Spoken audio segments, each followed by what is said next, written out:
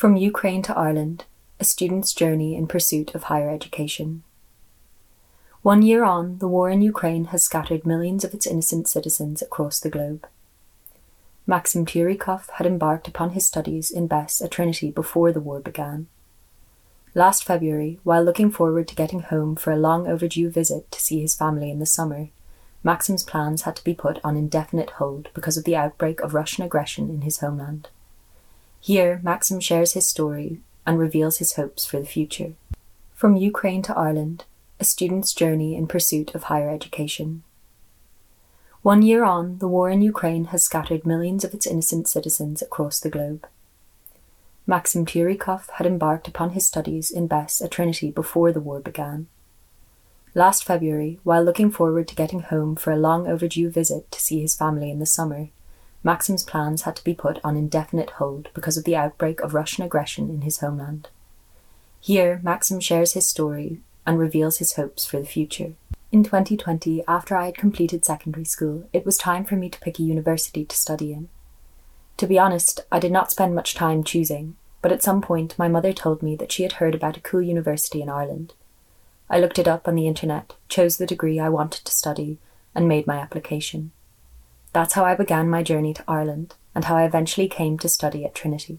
I had to work through an International Foundation Programme, IFP. My first year of study was not easy. I was in a foreign country and had to adapt to its culture and customs. Secondly, it was when the COVID-19 pandemic was just starting, and strict rules about social interactions were implemented everywhere.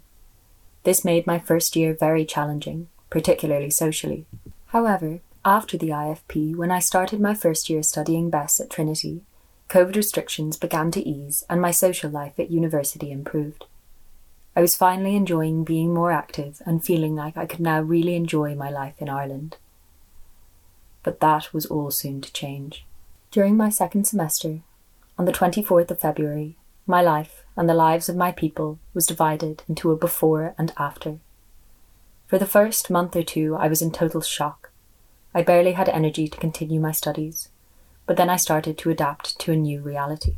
At home, many of my friends and relatives joined the army. I never thought that I would know a war veteran younger than me.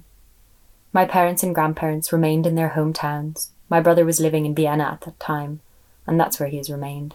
During the summer holidays, I didn't have an opportunity to go back to Ukraine, and I spent my time in Ireland. It wasn't the summer I had imagined, but Trinity Hall student accommodation provided me with a job and a place to stay for the summer, which I am very grateful for. I would like to emphasise that the Irish community have and continue to be very supportive. The help that's been offered by the university and the government is enormous. In the meantime, as my second year in the university continues and the world waits for the victory of Ukraine, all I can do is continue to study and imagine how good it will feel to finally go back to my free, independent country.